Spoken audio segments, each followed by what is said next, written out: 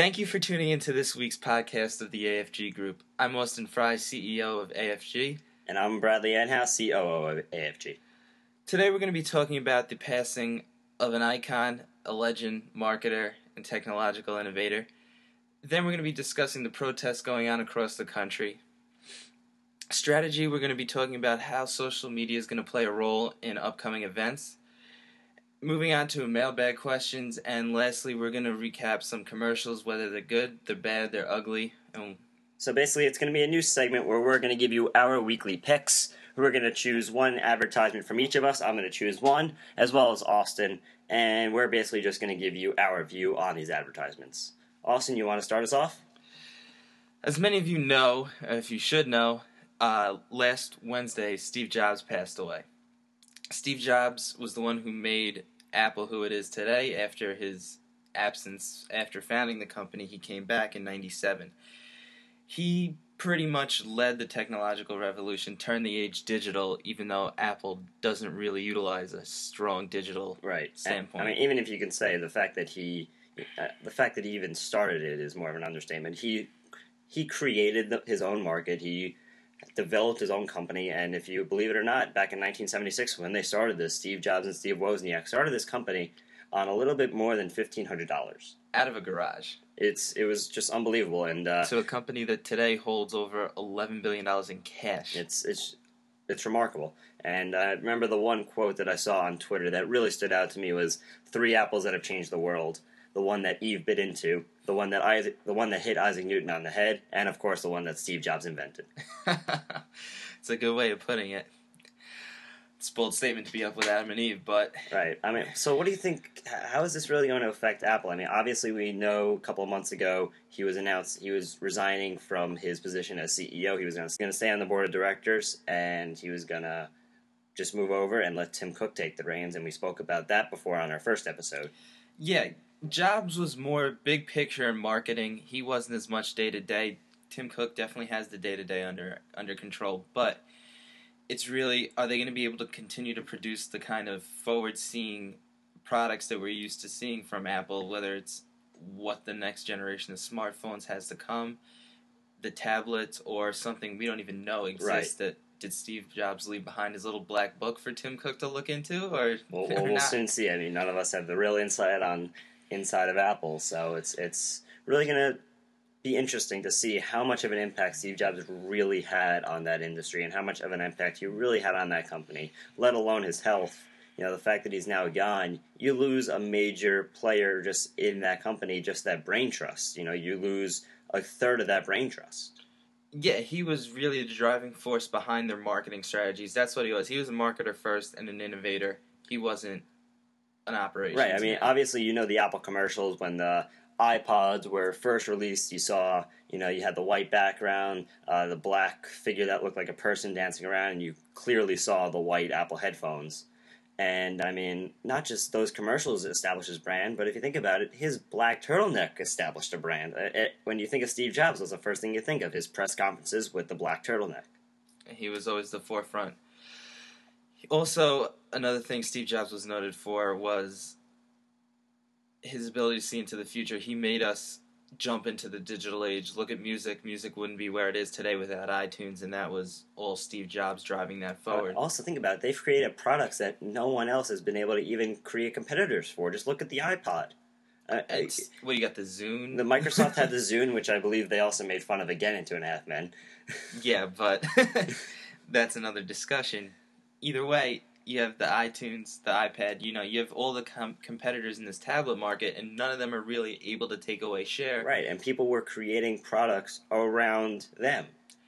Not the other way around. Exactly. People weren't making products, and Apple, came back and made the iPad. It was Apple making the iPad, Apple made the iPad 2, and then slowly you see all the other cell phone carriers starting to make these tablets. Motorola made theirs, BlackBerry. And none of them have been able to hold a candle Absolutely to the not. iPad. They can't take any market share away from it, even at their pricing Right. points. It doesn't even matter at that point. It's just they're pricing for such a well-designed product and such an efficient product. You just can't beat that.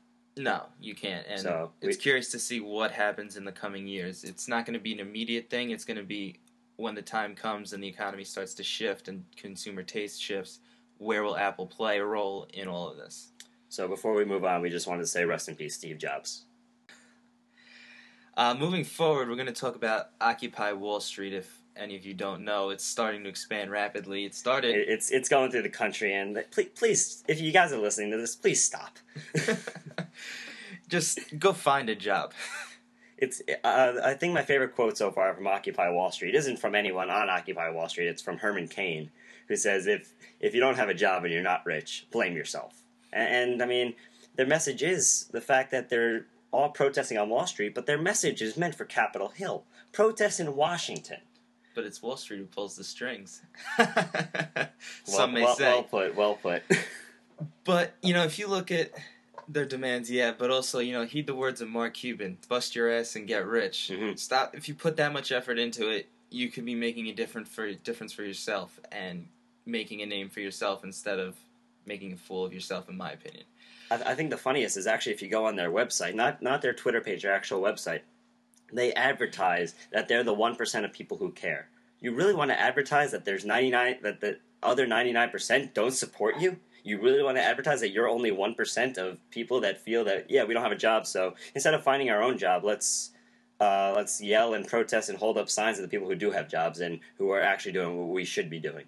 Oh, yeah, totally. And what do you think of it from a marketing standpoint? It's getting exposure, obviously. There's a lot of people out there, but I think it's starting to expand, too. You see people moving into other cities. Right, it's starting to hit Capitol Hill. There's one in St. Louis we saw. They're all over the place. It's starting to make an impact, and I have friends that work in the area that are actually relocating their offices to Midtown and stuff. They're just tired of dealing with it. Right, I mean, people who even work there, I mean, they're just in the way. I mean, when I used to work in the city, I used to hate the tourists who would just stand in Times Square and take pictures. I mean, now I have to deal with, thousands of protesters that just don't know what they're talking about. It's good overtime for the cops anyway. Hey, they love it. Yeah, but that's the situation. I guess we'll see how it plays out. It's been, 2-3 weeks already? I think it might have been more. I think September 17th, I believe it started.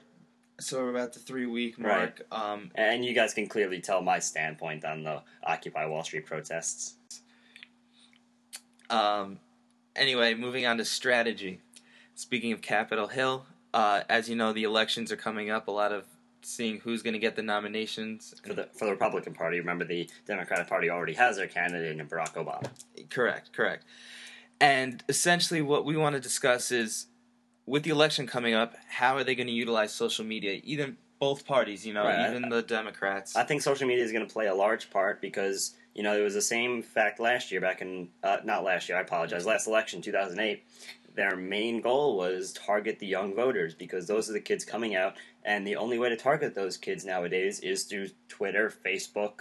You look at it. If you look at the stats, a lot of it for Obama was reached through social media. Absolutely. He played a big part in that, and I think it's going to play even more of a role this year. And the key is to target the right users. You want to target the right demographic through social media because Absolutely. It's so vast.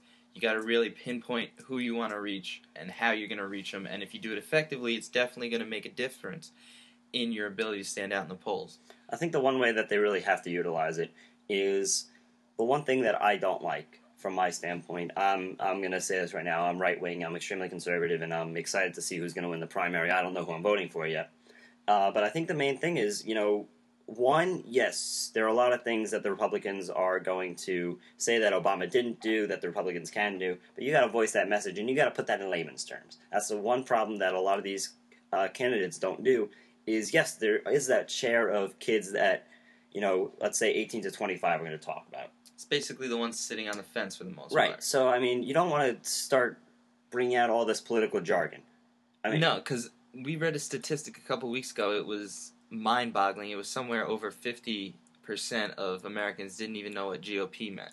It's absurd. I mean, you just got to put everything, so put it in layman's terms, and that's the beauty of Twitter's 140 characters. You know, a lot of the you can't get eloquent. You probably with one political word, one political term will take up 80 of those 140 characters.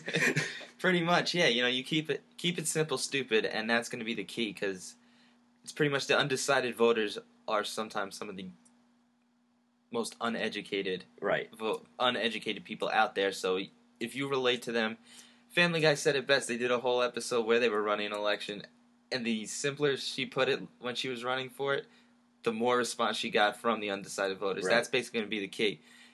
Keep it down to layman's terms, relate to them, make it impact, and that's who's really going to take hold in this election. I also think what they need to do is really, if they're, let's say they're campaigning in a state, tweet that. If they can, Foursquare it and say, I'm here, where are you guys? Yeah, get the public involved, get them down to where you are. Let's say you're in New York City, maybe you're outside the Ernst & Young building, for example, in Times Square. Tweet that Foursquare, tweet it. Yeah, I mean, if you guys are on Foursquare, you're going to earn a bunch of badges if you go out to one of those. Exactly. They could even run a campaign through it. You never know. Absolutely.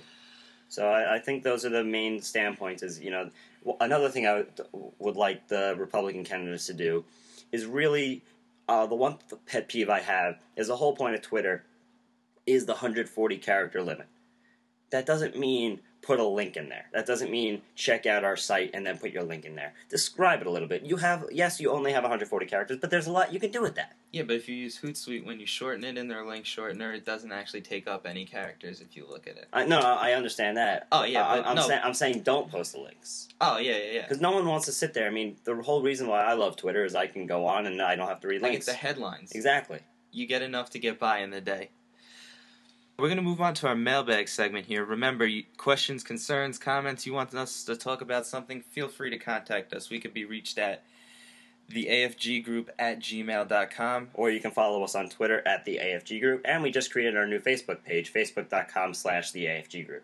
Any of those methods, please drop us a line. You want to hear us talk about something, you like something, feel free. And we'll be sure to get to it. Alright, first up today, we got a question about the Amazon fire. This is the supposed iPad killer, and I put that in quotes. Yes. Air quotes. Air quotes, as you can't see me. But Amazon recently came out with their version of what they hope to take away some market share from Apple with, which is this fire. And one of the big controversies that came about after it was released was the cost of production. It costs $210 to produce, yet Amazon is selling it for $199. A lot of people are kind of questioning why would they do such a thing. Well, I think it's a great tactic. Obviously, the iPad is selling, but basically, I mean, what it's trying to do is, like we said, it's going to be the iPad killer. Like we mentioned before, the iPads and Apple is just notorious for pricing their products somewhat high. But for the quality of their products, it's worth it. They create a need for something that's a luxury. You don't need it, but you want it because it's Apple. So we're looking at the iPad 2 right now, coming out with iOS 5, which should be coming out, I believe, October 12th. Yeah, that's correct. So that's 2 days from now. And basically what they're saying is this product is $499, starting at $499. That's with iCloud, with iOS 5. So in essence, Amazon is selling their product for $300 cheaper. Yeah, but it doesn't come with nearly as much. The key to Amazon's success, I think, is going to be within their app world, whatever it is. And it's a brand new operating system for them. And it's really going to determine, you're going to have to go in there and you're going to have to put all these add-ons. That a lot of it comes on the iPad. But some of the complaints that people do have with the iPad is it's a little big, a little bulky, hard to carry around. There's a lot of components in it that you just don't need, but that's Apple. Apple goes over the top. But also remember that the Amazon Fire is not just a tablet; it's combining their Kindle. Yeah, but if you know, you could also get the Kindle app on your iPad. Right. It's their first step out of what's called the e-ink, the digital ink, mm-hmm. and into more integrative and interactive software into. What I like about it is I think it's going to get some sales, obviously, with the pricing $300 lower. You're definitely going to get people who don't want to spend the money for the iPad. But also remember, the reason why they're producing this for $10 cheaper, you're all wondering probably why, if they sell 100 and they're selling for they're selling for $10 less than their production value, they're going to lose some money on that. Even with economies. But you got to remember, if someone wants to purchase an item on their Amazon Fire, they have to purchase it through Amazon, and that's where Amazon is going to make their money, and that's why they priced it lower. The whole point of it was to get that product out and really encourage people to use Amazon.com to buy their necessities. Obviously, they don't want you buying, stupid little toys, but let's say you... games, if you buy a pair of shoes, buy some clothing, Amazon's making money on that. Oh, yeah, they're going to make... They're hoping on the back end, kind of subconsciously, to instill more sales because Right. you're going to be carrying this little tablet with you wherever you go. Exactly. So, in essence, I mean, what do you think? I think it's a decent idea. It's a smart move, definitely, to price yourself substantially under Apple because you can't compete with Apple on price. It's hard to compete with it on quality. You really need that differentiating factor where price is going to play the role. You're going to have to undercut Apple. And believe me, Amazon was not shy on letting people know that this is cheaper than production. Oh yeah, They were not shy whatsoever. It may raise some red flags to uneducated consumers, but that's the risk you run. Right. Next up, we have ESPN did a couple 2 weeks ago about the day before the new Transformers movie came out. Transformers bought out the slot from 12 to 1 on ESPN at night. And essentially everything was a behind the scenes look at the Transformers movie, how they produced it, how they made it. Right. So the question we have right now is this a good tactic? Now you see a lot of other stations have done this. FX Networks is notorious for it when they either their big shows, whether it was Rescue Me, and they have a very cult following. So just to clear up what we're basically talking about right now is the fact that ESPN sold out an entire hour, of ad space, ad space to exclusively give it to Transformers. And the only commercial you saw on there was in between the SportsCenter segments. In between was a 2-minute briefing on, a small 2-minute commercial on Transformers, basically the behind the scenes. Shia LaBeouf did some talking, Michael Bay did some talking, the girl, I don't remember her name, did some talking. She wasn't Megan Fox. No, she was not. She was cute though. But yeah, so essentially it's a good power play move. It's sometimes the question that was raised in my mind was pretty much the time slot, because really who's watching TV at 12 to 1 on a Thursday? It's not like it wasn't a Monday, it wasn't a Friday, it wasn't. But I think that's also the reason why they did it. It was probably a cheaper alternative, and there are still people watching that. Yeah, and then, ESPN still has a very devout following throughout all times of the day. It's a good means. A lot of companies do it when they first release a show that's either being hyped a lot for a TV show. They do it to kind of complement that and draw people into it. It does work. It doesn't work sometimes. It really all depends. I would have went with something more in prime time, maybe during. I think prime time just would have been so expensive, and no one really buys DVDs anymore with the options of Redbox and Netflix. And obviously, we talked about it. And also, another interesting move Transformers did and kind of accompany this concept was you could stream or rent and get the DVD straight from Paramount to stream it on your computer instead of going through an intermediary such as Netflix or... Right, I believe it was $4.99 for the HD version and $2.99 for the standard definition. I could be wrong. Don't quote me on that. No, I'm not 100% sure on the pricing, but you could get it straight from Paramount, no middleman involved. It's another interesting tactic they used with this movie to kind of change things up and try to get people more involved with Paramount directly instead of going through a third party. Absolutely. And lastly, last week, Apple launched what was supposed to be the 5, and then, last minute, everyone's like, oh, no, it's not going to be the 5, it's going to be the 4S. And their stock price showed that. And it was, in turn, the 4S and not the 5 that everyone was saying for about a good month before this press conference. And, this is a typical Apple move. They keep you on your toes. You never know what Apple's going to produce, no matter how many small little leaks that are in that ship. But it does have some new features. The overall concept, the outside of it is completely the same. Inside, all new. Apparently, the battery life is supposed to last longer. I believe it's now a full 8 hours on 3G service, 8 hours of talking. About 6 hours Wi-Fi. Something around that. And also the new feature, Siri, which is basically a personal assistant where now you can, rather than things such as calling or making appointments, putting in your calendar, all voice commands. Exactly. That's a big step forward, the voice commands, because I tell you many times I want to send a message and I'm driving and I can't do it. I can't on my iPhone. But I'm still a Droid person. Stuck in the past. Yep, not liking it. But either way, it's a typical Apple play. Apple did, they came out with the 3G, then they did the 3GS. It's the typical progression for them, and... Should have told the people on Wall Street that, because their stock price reflected it. Initially, and then it rebounded. But... Also, do you remember the iPhone 4S did sell out on their pre-sale day? It did, but, I remember reading yesterday, I believe, the demand wasn't initially as high as they thought it would be. They did sell out because everyone was waiting for this newer version because they're either tired of their 4 that they've had. Well, maybe just everyone loves new. Yeah, I have the iPhone 4. I love it. I'm not running to get this one. I may wait. But, it keeps people talking. It keeps people wanting more. Yep. That's really what it does. And that's Apple. Apple keeps you talking. Just when you're about to stop talking about them, bam, a new product. So I think we're good right now on the mailbag questions. Again, if you want to send us your mailbag questions, please feel free to email them to us. Our email address again is theafggroup@gmail.com. You can also tweet us your questions. We'll make sure to look at our timeline at the AFG Group, or you can post on our wall on our Facebook page, facebook.com/theafg Group. And now we're moving on to our last segment of the day. Is kind of a recap of weekly ads that kind of stood out in our minds in traditional forms of TV. You want me to go first? I can start this. Go for it. All right, so what I want to talk about, I'm not sure if any of you guys have seen it recently. I believe it just was released. It's the new Dr. Pepper 10. It's basically a diet Dr. Pepper drink. But what I like about it is that it's, this is really continuing a new trend that we've seen lately with gender-specific marketing. Started out with Weight Watchers for men, and now Dr. Pepper 10 has really... They made it blatantly clear. Right, they've boasted, and the tagline is even not for women. Yeah, they blatantly say. The commercial pretty much runs through everything manly. It's an action movie where he's fighting snakes and dinosaurs. And he goes, she won't like this. Yeah.